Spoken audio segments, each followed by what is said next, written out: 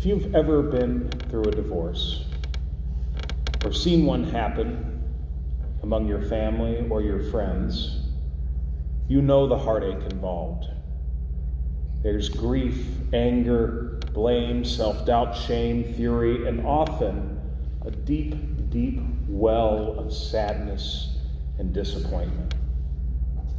After all, a dream has died, the dream of a life together with a loved one. Would it surprise you to know that God himself has been divorced? Not literally, but that's the image we get in the prophetic books. The image of marriage is a powerful one in both Old and New Testaments. The book of Revelation pictures the church as the New Jerusalem, the bride prepared for the Lamb. Ephesians tells us that human marriage is like the marriage between Christ and his church. The Bible even has a whole book of love songs, the Song of Solomon. These songs don't even mention the Lord, yet are long interpreted as an allegory of the love between God and God's people. But according to the prophets, the marriage between God and God's people goes terribly wrong. Jeremiah 3 laid out the situation in stark terms. Both Israel and Judah, both northern and southern kingdoms, have acted like an adulterous spouse. They found other gods with which to amuse themselves, other things in which to put their trust. God, through the prophet, even says about both northern and southern kingdoms, "She saw that for all the adulteries of that faithless one, Israel, I had sent her away with a decree of divorce. Yet her false sister Judah did not fear, but did the same thing." There are gender dynamics in these metaphors to be aware of, in these passages. Yes, the marriage metaphor in the Old Testament, God is seen as the aggrieved husband and the people as the unfaithful wife. And yes, we need to be mindful of how so much cruelty can be inspired by a misreading of these texts. But the prophet, inspired by the Holy Spirit, is trying to get a point across to a group of powerful men who have been unable to understand their own infidelity in any other way. They've been unfaithful to God. They've broken the covenant. They put their trust in alliances they could form with other superpowers, like with Egypt, or in the temple itself, rather than in the Lord.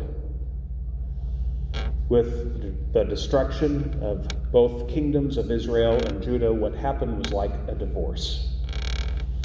An utter, complete break between God and God's people. But what happens after the break? Despite all the pain, all the fury, the heartbreak, God does not give up on God's people. There will be a new covenant, a new marriage, a new relationship, a covenant where Sunday school, confirmation, and preaching are no longer necessary, where I am out of a job because everyone knows God and God's will for them, where Moses' dream, when he said, "Would that all the Lord's people were prophets, and that his Spirit would rest on them," comes true, comes to fulfillment. In this oracle of hope in Jeremiah 31, God assures us that these things will come true. They will come to fulfillment. "They shall all know me," God says through Jeremiah. From the most learned professor in theology or Bible or church history to the most pure in heart baby will know the Lord fully, completely, intimately. Exodus tells us that Moses spoke to God face to face as friends speak. When this covenant comes to completion, I imagine it would be like that. And in Jesus Christ, this new covenant is sealed. The marriage between God and God's people is renewed, not just with God's first love, Israel, but also with Gentiles like us. We have an odd gospel reading today in which we hear of some Greeks who wanted to see Jesus. This is the sign that Jesus is waiting for. This is his cue that his hour has come. The time has come for his glorification on the cross, to be lifted up like the snake in the wilderness. From there, he will draw all people to himself. Even after the break, there is hope. There is more to the story, more to God's goodness.